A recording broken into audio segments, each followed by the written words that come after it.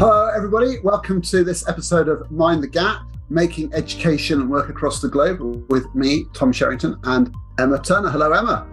Hello, Tom. Are you well? Really well, yeah, really good. I'm really excited to talk to Aisha. So we're really delighted this evening to be talking to Aisha Thomas. Hello, welcome to Mind the Gap. Thank you very much for having me. I'm honoured to be here, so thank you very much. Yeah, well, we wanted to talk to you about this. You know, you've done so many interesting things, but what we often do is just get people to just tell people listening on the podcast or on the video a bit about yourself, you know, where you're working at the moment, and then we'll kick it off from there. So, Aisha, just tell us, you know, those basic things. How are you set at the moment in terms of working and everything? Yeah, no problem at all. So currently, I run an organisation called Representation Matters. And the organisation really is committed to kind of helping different leadership teams in different settings, primarily education, on their journey in regards to anti-racist practice, but also in regards to wider inclusion. So we provide keynotes, workshops, training sessions. And the idea is that we give you a really immersive experience that allows you to hold the mirror to your own prejudice and bias. And we firmly believe that everybody in society should have the opportunity to be themselves, to show up authentically and be the best version of who they can be. But how can that be possible when we have all of these biases and prejudice really rooted in the normalization of society? And it's becoming a barrier, essentially. So we really try and help schools and leadership teams within those schools recognize where this exists in education and begin to truly dismantle some of this problematic practice that we see on a daily basis. So I mean, you used to, in the bio on your website, repmatters.co.uk, it says that you studied law, but then went into education. Yes. So what was your subject? What were you a teacher of? So this is really interesting. So in terms of my teaching area, I very much focused on PSHE and citizenship. So probably makes quite a lot of sense that I would choose that, because it was very much about me thinking, how do young people become global citizens? But my focus primarily actually in school was leading on safeguarding children in care and being a designated teacher for those children, as well as inclusion. So any children with special educational needs. And that was really kind of pastoral. That was my focus whilst in school. And so is this now a full-time thing now? Is it like Yeah, so for the last 3 years, so it was a big decision because I'd been at my previous school for 10 years.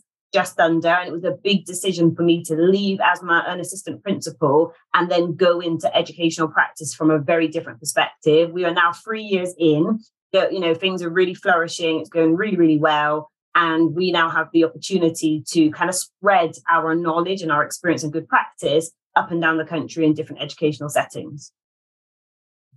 Because I was listening this morning, Aisha, to your journey into education, and I was actually out on a walk listening to your TED talk, and I stopped walking when you described the moment where you thought, "Imagine if I could be that teacher." Yes. Could you just kind of tell that part of the story, because it was just such a beautiful moment. It literally stopped me in my tracks when I was listening today. Oh, awesome! Thank you, Emma. I mean, it was a really interesting moment. So I used to volunteer for the Prince's Trust. And when we were very much encouraged from a legal perspective, go and do stuff pro bono work, go and do volunteer work. And mine was very much, how can I help? And I went with the Prince's Trust. And my focus of my work was very much about helping young people who were in prison transition back into education or back into the wider community. And I was primarily working with a number of young boys who were in prison. And it was quite interesting because that experience really exposed me to something I'd never experienced before. I'd never realized what it must be like for a child or a young person to be in a prison context. And there was a particular young man who I spent quite a lot of time with. We built up a rapport. I would go and visit him and kind of do that mentorship. And we were just talking one day, and just literally out of the blue, he kind of stopped me in my tracks and said, "Imagine if you were my teacher. Perhaps if you were my teacher, I wouldn't be in prison today." I didn't quite get what he meant. Like in that moment, I was thinking, maybe your teacher. I don't know. As far as I was concerned, I was going to be this international lawyer. I had no interest in education. That was not going to be my thing. But what he made me realize in that moment, he said, when I think about representation, when I think about cultural significance, everyone in power is racialized as white. When I think about white men, so being the governor of the prisoner, when I think about white prison officers, when I think about my teachers, when I think about authority, police officers, the entire judiciary system, he didn't see anybody that looked like him. And then he talked about his options being very limited to kind of entertainment, media, sport, and like crime. And he said, that's where I ended up seeing myself. That's the path where I ended up taking. And what he made me realize in that moment, that representation was so important that if you don't see yourself, can you perhaps find yourself just falling into the narratives that relate to people that look like you? And so I don't think he meant me, his teacher per se, but I think what I symbolized was a person in authority who came into this space to talk to him, who had a different background, a different lifestyle, a different way of thinking. And I wasn't the mother of another prisoner in the prison at the time. Instead, I was someone coming in to help him, empower him, and put him on a different pathway. And that's when I realized that if I continued my legal career here, I'd only ever be able to help children once it had gone bad. They'd already been in the system. But what if I could dismantle things? What if I could change the structure of their educational thinking before they got to that point? And that's when I made one of the biggest decisions of my life, which was to leave my legal career behind and start a new journey and then transition into education. And that was a massive step for me moving forward. Wow. Are you still in touch with him? No, and this is the thing. So it was funny. When I did the TED Talk, they wanted to find him. But as you can imagine, for legal reasons, they can't release his name or his information. So whilst I got as close as finding out which prison, they would never release the information due to GDPR. So I've never been able to thank him. I've never been able to say to him, do you realize that you completely changed the trajectory of my life? I've never been able to have that conversation. So I almost have to just put it out in the atmosphere and just say to him, thank you. You changed my life. And it's his reach with that one comment is so huge because you've gone on to do work that then had that ripple effect across the sector. So that one conversation with one person, the impact of that must be enormous. Massive. And imagine if he knew his significance. How different would that be for his life if he knew the one thing he said has now impacted educators and children up and down the country, because now he led me to start my campaign about better representation for those racialized as Black and brown in education, but also better curriculum for children so that they could see themselves. And that was all because of the seed that he sowed years ago. That's amazing. It's got so many layers to it. I mean, we've had, in our podcast, guest list, we've had various people over the time. So, I mean, citizenship. I mean, Laura McInerney she's a citizenship teacher, but we've spoken to Benny Cara about diversity in the curriculum, and also Diana Asagi. She's done a lot of D&I work, and we talked a lot about this. Now, so I'm really interested in this. You've got this amazing project called Beyond the 26. Yes, and there's a really good, people can look at this on YouTube or on your website. There's a great clip of you doing this BBC documentary sort of clip. And you even interview your own head teacher at the time, which is like, it's kind of wild because you're just sort of there saying, why are there so few Black teachers in Bristol? So tell people, because I could say it for you, but what is the 26? What's the significance of that number? Okay, so back in 2018, or should I say just before that, the Runnymede Trust did a report on education and did a specific focus on Bristol. And so in 2017, they found that in Bristol, it was one of the most racially divisive cities in the UK. They found that there were lots of issues within our education here in Bristol. And they really focused on the experience of parents, the experience of the curriculum, and what it meant to be a teacher in the Bristol context. The BBC then approached me and said, we can see that you're beginning to kind of do a bit of work in this area. Would you come and do a documentary with us where we really began to unpick what this really did look like for Bristol? And so we did a bit of an investigatory type piece and did some research. And then we found that at that time, there were only 26 Black teachers out of the 19 state secondary schools in Bristol. And what was really significant about that is because we've got over 1,300 teachers and there were only 26. Out of the 19 schools, half of which had no teachers racialized as Black at all. And yet we knew 30% of the child population were now from Black and mixed heritage backgrounds. And yet it wasn't being replicated within the education system.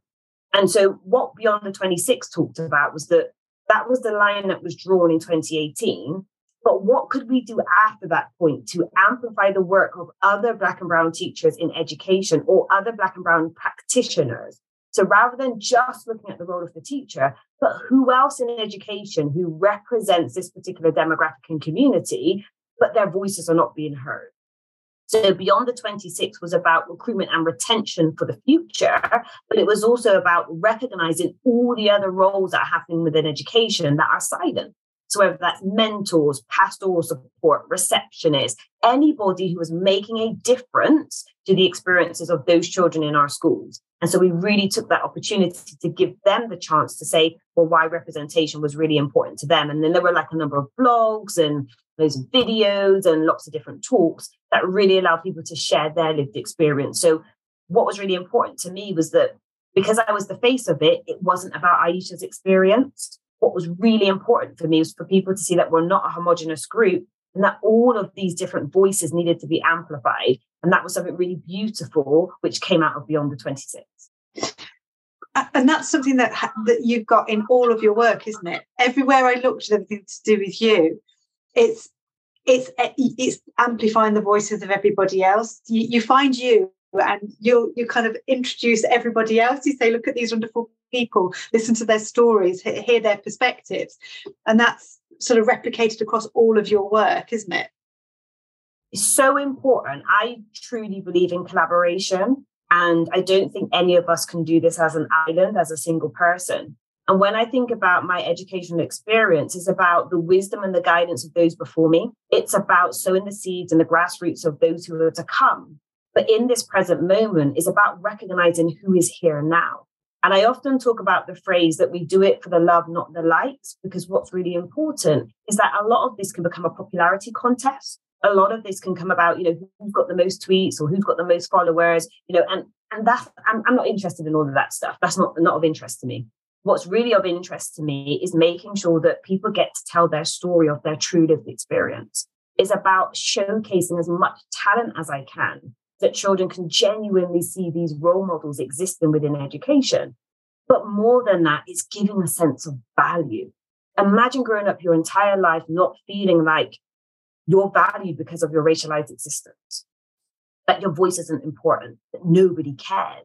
But if I can give you a platform, even if it's just one, so that somebody listens to your truth, that's money can't buy. And that's why we center that in everything that we do. It's about that true, authentic voice and giving people space to amplify. It's a really powerful feature of the book. So, I mean, I think we should mention that right now, because I've got it here on my Kindle here. Can you see that? Yes, we can see it. We can see it. Yes, we can see it. Awesome. It's such a powerful book because it's like testimony. It's not just it's not like a theoretical book. It's like the voices are there, and you have this beautiful kind of theme of, there's a subheading, lived experience of, and introduce a person. Yes. And one of the ones that really, really got to me, and to me this exemplifies the whole issue in a way, is one of your contributors talking about being a teenager and doing the classic kind of slavery story in history of slavery, and being presented with the image of slaves being crammed like sardines into a ship, and being a teenager and having a pretty full-on emotional reaction to that, and the teacher kind of calling them up in front of the class, saying not to tell them off about their sort of disengagement. Wow. Yes. Rather than saying, this must be a big deal for you, and I'm going to give you some slack, or just even anticipate. And they're quite forceful, because what she says is, you shouldn't really be teaching this if you're not ready to cope with the fact that some of the people you teach might have an emotional reaction to it. I thought that was just power. And so that to me was just one of the many stories in there. Oh, and it's, on that particular point, what we're talking about here is racialized trauma. And it's really important because sometimes in the name of education, we exploit someone's trauma. But what we have to be very mindful of is that if you're going to open up the wound and you're going to expose somebody's lived experience, then you have to think about how you're going to close it and how you're going to support them. So certainly when we provide advice and consultancy to schools, we say, if you are going to look at texts that are problematic and traumatic, are you thinking about how you're going to handle that for all in the space? So actually, are you writing home to your parents and carers? Are you talking to the children about what they're going to experience? Are you providing any aftercare for those students once they've been through that lesson? Are you considering what their thoughts and their processes are now you've given them this seed of knowledge? Because often as educators, you might be for the first time exposing a child to a narrative that they've never heard of, a narrative that they don't know. And we talk about trauma being in 3 stages. We talk about the vicarious trauma that children can experience. So sometimes I might be in an experience where even though I haven't lived it, I am feeling it. And just because you're talking about it as an abstract thing doesn't mean it doesn't hurt. And, a good example of this may well be, if we take the current British educational context, many of you might have heard of Child Q, but if you haven't, Child Q was a young girl, 15 years of age, racialized as Black, attending a school in London. And she went through a pretty horrific racialized experience. And because I'm not aware of who's listening to the call, I don't want to trigger anyone by going into the detail, but you can look it up. But it was quite a traumatic experience. When teachers are having this discussion, when children are seeing this on the TV and social media, are you prepared for that child when they step into your classroom and they're having that vicarious experience? So when you're normalizing the conversation as a bit of current affairs information, perhaps in tutor time or PSHE, you've got a Black girl in your classroom going, that could have been me. That could still be me. What if that happens? And nobody's prepared for that level of trauma that's happening in real time. When we think about what we see on the news and the TV, if we take just what's happened with all of the police killings and things we've seen, and I'm not trying to get into the politics of it, but just visually seeing the continuation and the violence towards the Black body, do you think that these things aren't affecting our children on an everyday basis when they're stepping into your educational settings? And so when in the name of curriculum development and in the name of curriculum delivery, we are telling the stories, we don't know what we're triggering. So it's really important that if you're going to talk about these narratives, we understand the historical context, what it means for us today and what it means for their future. And that just because something happened 400 years ago doesn't mean that today's events are not fast forwarding it today to their current lived experience. We wouldn't do this in any other type of trauma. And yet when it comes to racialized trauma, we somehow use it as a tool of education, sometimes to prevent it happening again, but sometimes to justify the explanation of the experience. I don't need to see a slave ship to know that harm has been caused. You're listening to Mind the Gap, presented by John Catt Educational. Over the past 6 decades, John Catt has supported teachers and school leaders with research-based, easy-to-use professional development books for the entire faculty. Visit us.johncattbookshop.com in the United States or at johncattbookshop.com or elsewhere across the globe to find the latest titles. I'm so interested in this because I always think, people have good intentions, this is and they want to do well. Of course, it's an important story. It's the story of our nation as Britain. It's part of British history, and we have to understand our country as it is now and all the story. We need to know where everyone's pathways were to come here and everything, and to be part of our society. So you have to. It's an important part of everyone's education. So, what's your advice then to schools, which to say that we're going to do the whole slave trade story because it's part of the empire and everything else, and it's a part of understanding racism. So, what's there? But we don't know the students in front of us. Do we assume that they might be experiencing trauma, or do we talk to them individually? I mean, I just want to get a sense of the kind of advice. I think it's 2 different things. I think schools' decision to continue to teach empire is a decision that's, is something that all schools do at the moment. It is what it is. But I think if you're going to have the conversation, whether or not you have individual conversations or a collective classroom conversation, the acknowledgement of the violence and trauma that you're about to discuss needs to be acknowledged. Schools need to be preparing their children to hear that level of violence. It's not a historical story, which is, like a whimsical fairy tale. This really happened to people, and the legacy of it very much is in existence today. So if you're going to tell the story, you have to tell the story properly, but you have to prepare for that traumatic experience. But my other issue with teaching this narrative is it's often the only narrative. So if you are going to teach about empowerment and you want to teach about positivity, then let's do that alongside those lessons about empire and about violence and about enslavement, because what you don't want to do is perpetuate that mental imprisonment for those young children who go, oh, so I'm a legacy of a slave.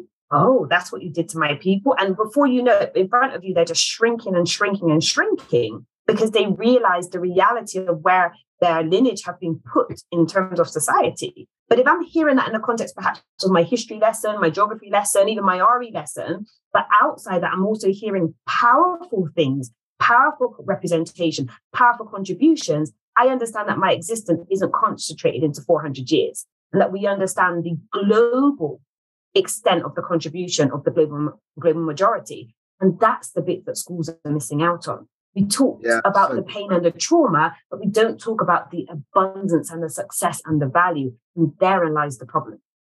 Because you mentioned it in your TED talk, don't you, about imagine if they'd heard this inventor or that person or the success of this person. And I was listening to it and thinking, I've heard of that person. I haven't heard of that person before. I have heard of this one. I haven't heard of that one before. And it's like you say, it's about that richness of discussion, isn't it? It's balance. It's balance. And I would never say that we shouldn't talk about things like the Holocaust or don't talk about empire, because these are real violent things that have happened in our history and they contribute to who we are today and why we are what we are. So it's not about erasing history, but it's about the way you teach. So the pedagogy, how are we teaching what we're teaching? But also what is the wider curriculum that's also going to uphold the narrative for those who have been racially minoritized, so that they still see value in their history and also see themselves projected positively in all aspects of life. And often they're just hearing the trauma. So, I mean, so essentially, I mean, this is, and it sounds so sensible to me. And it's like you need to basically, foreground the whole story and say, look, guys, there's some really big issues here, and some people might find this traumatic, but we're not going to assume you are. But let's face it. And if you are, then there's like stuff that we can talk about afterwards. So an acknowledgement, but also then it's within a wider frame where we're also. I think Benny Carr talks about, victim narratives being, only one part of a story. You've got to make sure that different groups are representing positive stories, as to the large extent. And like you're saying, so that's some design work. So that's so interesting. So representation in the curriculum is vital. So absolutely vital. And what's also important, sorry, just that, Emma, because I just think this is another important factor. What we also forget to do in this is we just think about what we're teaching children racialized as Black and brown. What we're not doing is thinking about what stories are we perpetuating to children racialized as white.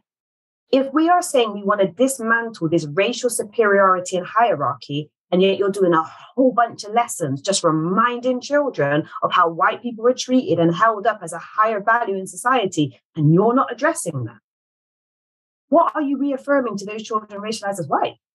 And so often the focus is quite focused on the experience of the Black and brown children. I get that, and that's important. But I also want to know, what are those children racialized as white thinking? And how are they seeing their responsibility? And how do they look at their ancestors? And how do they show up in the space? Because adults are having conversations with me and going, oh, Aisha, I feel such shame. I feel such guilt. I feel such horror about my ancestors. And if that's the projection that adults have, and that's what they're feeling, are we really thinking about what white children are thinking? And it's not to say we shy away from it. We absolutely need to have the conversation, but we need to be aware of some of the narratives that they might be creating, particularly if you have parents or carers at home who are not in alignment with the fact that we should be doing this anti-racism work, and in fact think the opposite. And so school might be the only time some of these narratives are challenged for our children, and we need to be prepared for that conversation too. Do you think there's a work that needs to be done by teachers as well to really find out about children's experiences and not to assume what their experiences are as well? Because I'm just thinking about when you said about multiple, everybody has multiple identities, what you identify as or with. And And it's about not assuming what the lived experiences of those children in front of you might be or have been, or they may have extended family who've got a completely different experience. Just as you're talking, I'm thinking, actually, this is so big, because actually you can't just assume a child's lived experience from the... Can I do a real live example of this with you? And you might have read a bit about this in the book, but I want to do it with you live on the podcast, because it's a really good example of how we need to understand perspectives. All right. So I want both of you right now, in this second, in real time, to think of 4 words that you would use to describe yourself. It can be any 4 words you would like, but I just want you to note down in front of you 4 words that you would use to describe yourself. And I just want you to note down your 4 words. Not your partner, not a friend or colleague, but 4 words that you would use yourself to describe. All right? The first thing that comes to mind, don't overthink it. The first 4 words that come to mind. All right? Now, when you've written those 4 words, I'm going to give you 3 words. And of these 3 words, I want you to write them down if they are applicable to any of your 4 descriptors. Okay? So the first one is pain. If there's a painful moment, a painful situation, any kind of painful connotations to any of the 4 words you've chosen, I want you to write the word pain. The second one is proud. So if any of the 4 words relate to being proud, a proud moment, a proud situation, I want you to write the word proud. And the third one is stereotype. If any of your 4 words have a stereotype, whether you subscribe to that stereotype or not, I just want you to write the word stereotype. Now, when I first created this activity, and I deliver this with students and staff all of the time, I was so sure everybody would do the same as me. So my 4 words: Black, woman, mother, educator. Those are my 4 words. When I think about pain, I attach that to being Black because of some of my racialized experiences. When I think about being proud, I attach that to being a mother. When I think about stereotype, I attach that to being an educator because I've been subject to quite a lot of criticism and stereotypical views about what an assistant principal should look like. Clearly not one with an afro, not one with a scaffold in her ear, not one that was racialized as Black, had a lot of pushback about my identity markers. Now, I assumed everyone would do the same as me. Everybody would be using nouns. But then I realized people were using verbs and adjectives. So they were writing words like friendly, happy, dedicated, caring, committed, all other words to describe their character more than an identity marker. And it got me thinking, well, why? So why is it that I am focused on my identity in that way and others were not? So I did a bit of research. And what research showed is that those of us who are often part of marginalized communities, those of us who are subscribing to social constructs, be it of choice or not, we often use those identity markers: Black, ADHD, gay, Muslim. We use those labels. Even in one of my training groups, somebody said Welsh because they didn't want their white racialized experience to be attributed to being English, so they wrote Welsh. I want you to share with us what you put on the paper, because I want you to think about where you were starting from in terms of your identity. So I'm going to put you on the spot first, Tom. What were your 4 words? Go on, Tom, tell us. Okay. Well, I did have one now, which was I wrote author, because I kind of, and that is a bit, I'm a bit proud of the fact that I was a teacher and I'm an author, yeah. But I wrote geeky. Yeah. Love it. I wrote driven. Yeah. And I wrote energetic. Right. Okay. Did you write pain towards any of them? Did you put pain for any of them? No. Okay. Did you put proud next to any of them? No. And did you write stereotype? But I put stereotype next to geeky, but that's a bit soft. I did. Okay. Cool. Right. Emma, your turn. Okay. Well, I've got Estonian. Yeah. Because that's where my family's from. Mum, teacher, daughter. Oh, right. You went down. Identity. And how interesting is that? And the reason why I like this activity as perspective, because what it makes you realize is that where someone's initial focus is will often determine how they engage with the topic. Whatever it is you want to talk about, you're going to centralize your experience on your identity markers. Doesn't mean I'm good and you're bad and you're good. But what it means is we're coming to the conversation in a different place. Now, Emma, there's a reason you wanted us to know that you're Estonian. Is it because you're racialized as white and you didn't want us to assume that you were English because you don't particularly have an accent? Why did you tell us that? I'm really proud of my background, but also I find that it's hugely misunderstood because of the persecution of the Estonian people and the fact they were sent to death camps and nobody knows about it. And my granddad was in the death camps, and it was the whole kind of the freedom fighter story of Estonia. And I'm really fiercely proud of my background, but nobody really knows about where it is a lot of the time. And because it's such a small, proud people, I've been brought up by my Estonian mum to be really proud of that. So when anybody says, are you English or are you Estonian? I find it really hard because I was born here, but my mum's influence, I'm genuinely, if you split me down the middle, I've got my dad's Brummie side and my mum's Estonian side, but I do identify very much with that Estonian culture because it's part of me. We speak the language, we dance, we sing, we do. That's how I live.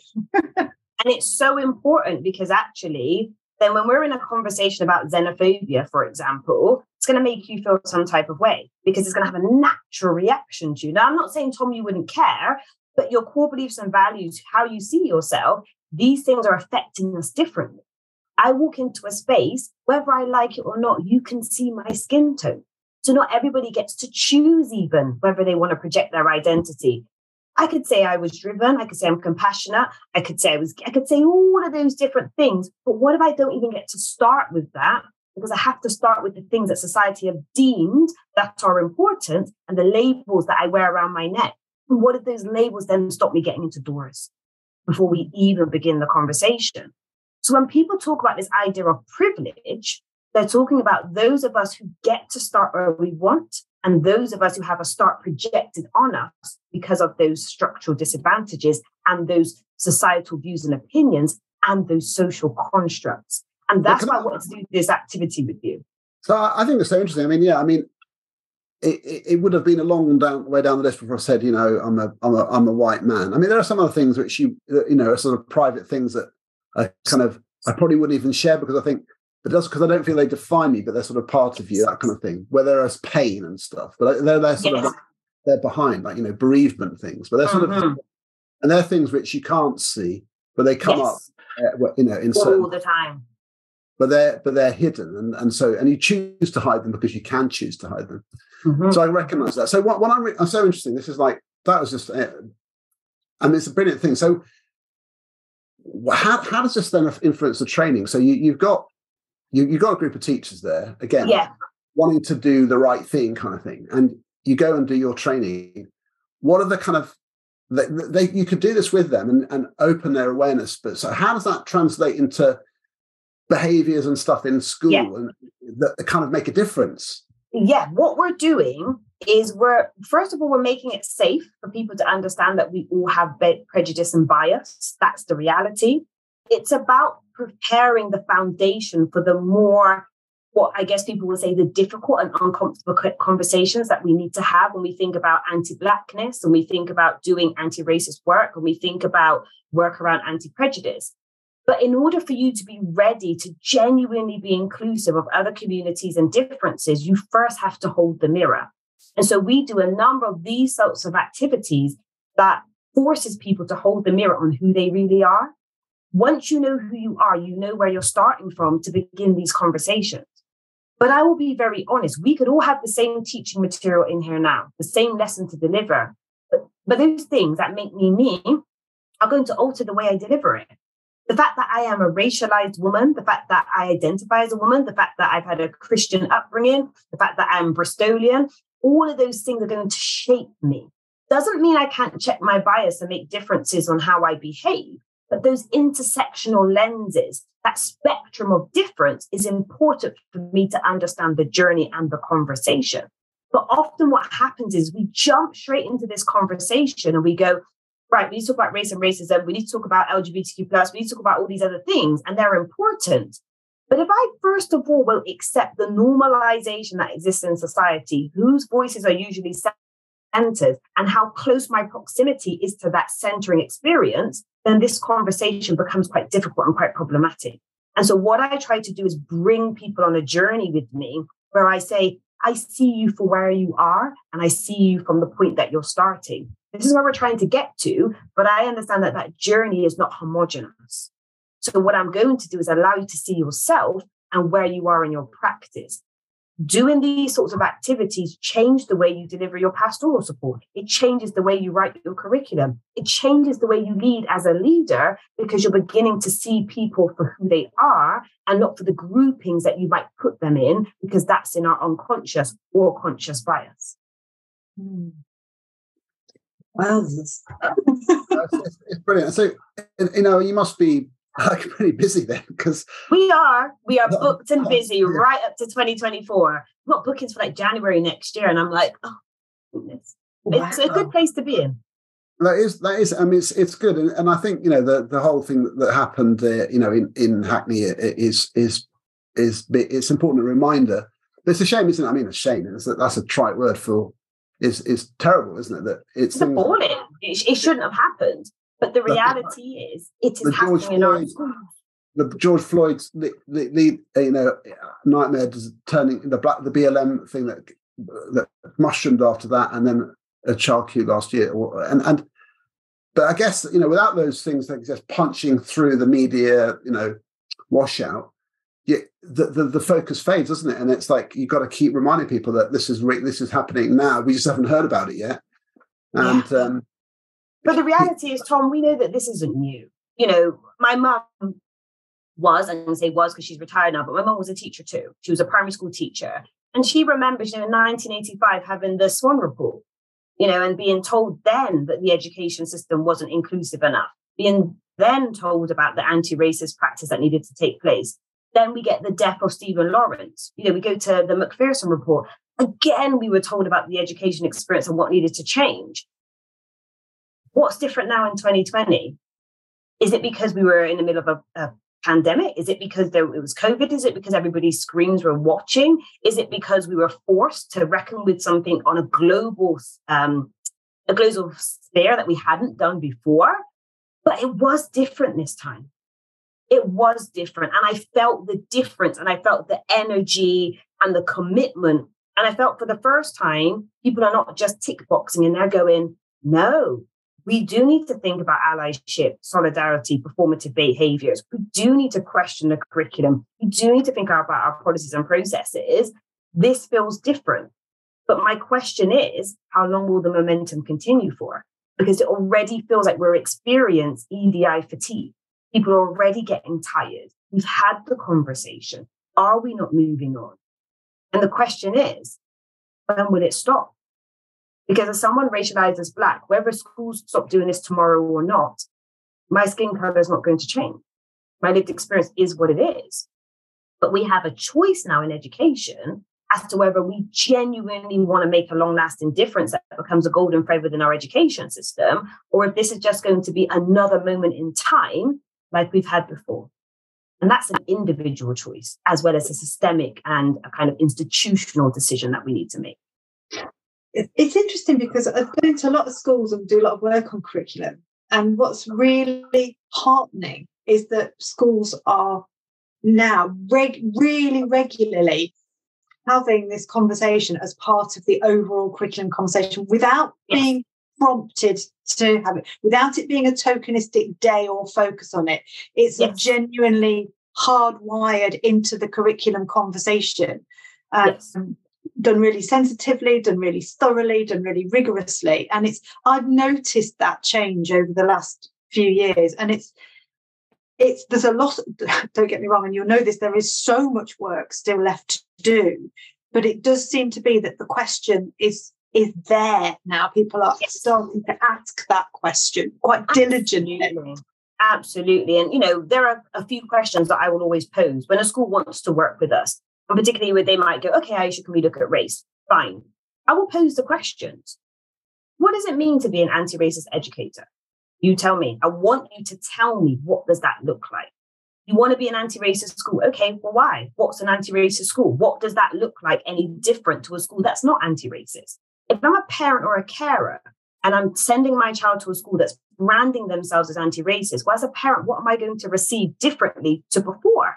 If I'm a governor of an anti-racist school, what's the accountability then that I need to have on that leadership? If I have an anti-racist school in my community, what does that look like for me as the local shopkeeper or the person who runs a community centre or for the local police officer who serves that school patch? We can use these words and we can weaponize them so easily, and they become quite problematic when people are using them as badges. We are anti-racist. We've done the anti-racist award. We've done this, that, whatnot. But it's not a thing. We can't achieve it in a moment. It is a continuation of a lived experience and a way of being. It is not static in time. And so what's really important for me is that when people want to go on any anti-racist or any anti-prejudice journey, you understand that it's an ever-evolving process. And the work is never done. What do you say to people? Because there is a school of thought, including amongst Black teachers and head teachers, where they would say the most kind of practical kind of anti-racist work you could do is to make sure that children succeed and achieve and get good outcomes in terms of their education alongside everybody else. And so they would say, we're doing that work not through explicit diversity inclusion work, but through getting them a banging set of GCSE results. And that's they feel is like the thing. They know how to do that and they're good at it. And they see Black children going to university in strong numbers, and they feel that's the thing. And so do you think that's part of it, or do you see that as wrapped all together?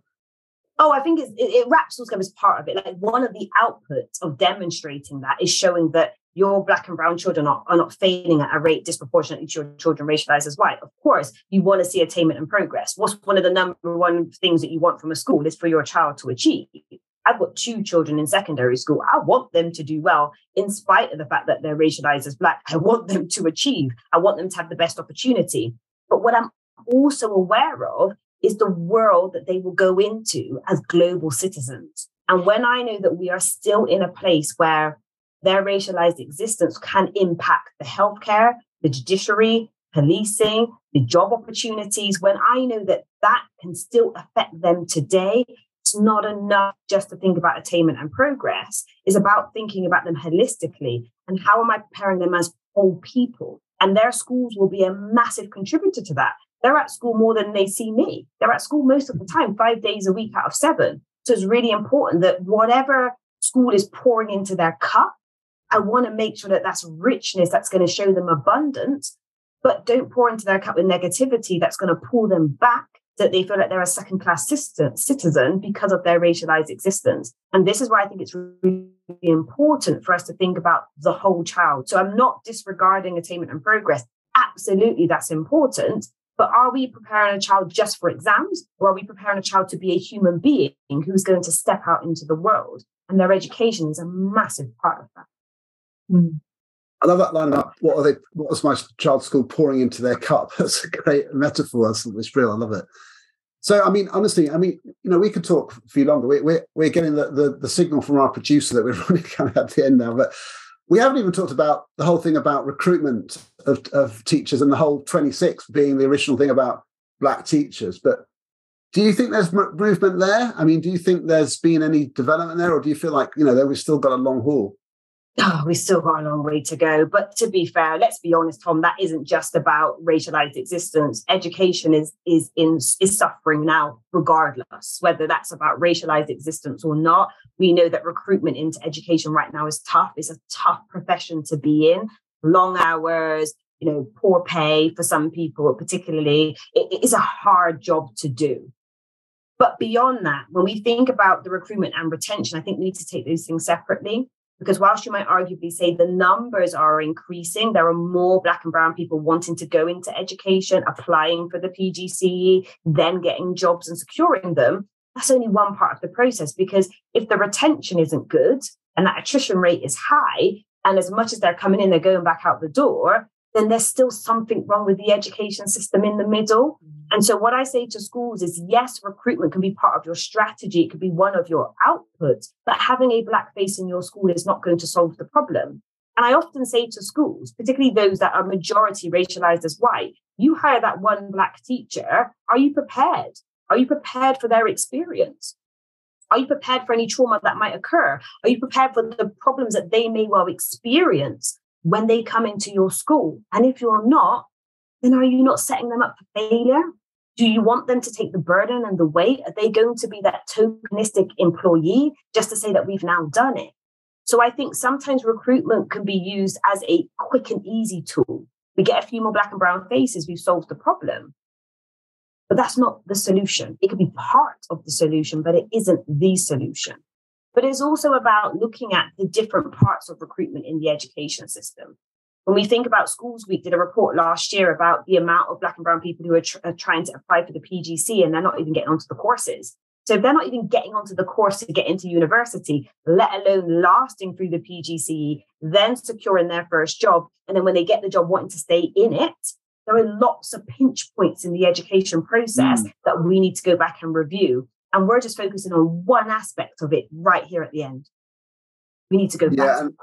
And then, exactly. And then when you're just a head teacher, you reach out. But, it's an important thing that, Diana was fantastic with Asagi. She was talking about, you got to change your model of who you're recruiting through and the messages you're giving and the communities you're reaching. And there's a lot of work to be done. Well, I feel like, to be honest with you, and people hearing you talk now, and I'll say it again, repmatters.co.uk, people are going to be like, Aisha into my school, because that's funny.